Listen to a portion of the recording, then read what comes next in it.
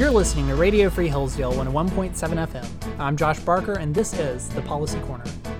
Today, we're going to take a look at two resolutions in the U.S. House of Representatives discussing foreign policy, specifically related to foreign elections in Belarus and Hong Kong. House Resolution 124 is titled Supporting the People of Belarus in Their Democratic Aspirations and Condemning the Election Rigging and Subsequent Violent Crackdowns on Peaceful Protesters by the Illegitimate Lukashenko Regime. The resolution was introduced by Massachusetts Democrat William Keating.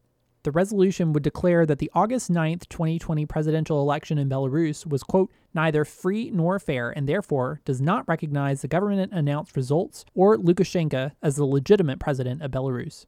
It further condemns, quote, the human rights violations committed by Belarusian authorities, including against peaceful demonstrators, civil society activists, opposition leaders, students, educators, factory workers, medical personnel, and journalists. The resolution states that the Belarusian government has called for violence against peaceful protesters and noted how universities have been expelling students and firing teachers who participate in these protests. And the Child Protective Services have even threatened termination of parental rights for parents bringing their children to peaceful protests. Ultimately, the resolution calls for new elections under the scrutiny of the Organization for Security and Cooperation in Europe. The August election in Belarus received widespread bipartisan denunciation in the U.S.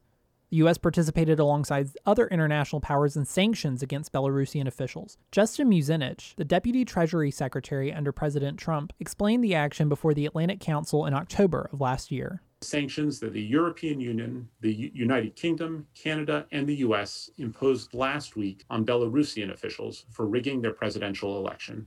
These officials can no longer easily access the international financial system. We hope these actions will result in a change in behavior and lead to free and fair elections soon, as well as make clear to others the costs of interfering in democratic processes. House Resolution 130 is titled Condemning the Continued Violation of Rights and Freedoms of the People of Hong Kong. It condemns China for arresting people fleeing Hong Kong and people protesting. It notes that while the Chinese government agreed when the UK gave them control over Hong Kong that the city, quote, would enjoy a high degree of autonomy and for at least 50 years, the social and economic systems in Hong Kong would remain unchanged.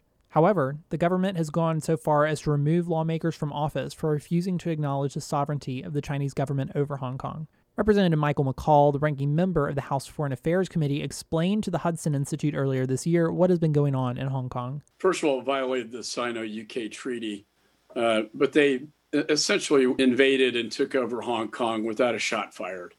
And the human rights violations are just horrific. Anybody that speaks up out against their government is immediately arrested. Any political dissident is immediately arrested. In fact, just recently, any candidate running for office could be arrested for saying the wrong thing. There is no democracy in Hong Kong anymore, and it's become completely a part of the Chinese Communist Party now. In support for the Hong Kong Human Rights and Democracy Act last fall, Senator Marco Rubio argued that something must be done to actually support the people of Hong Kong. I just say that I'm under no illusion that it will help every single Hong Konger who is in need. But I also know it's not enough to simply tweet out the hashtag Stand with Hong Kong. We welcome it, but it's not enough. And we certainly can't let our inability to help everyone put us in a position of failing to help anyone. That's all for now. Thanks for tuning in to Radio Free Hillsdale 101.7 FM.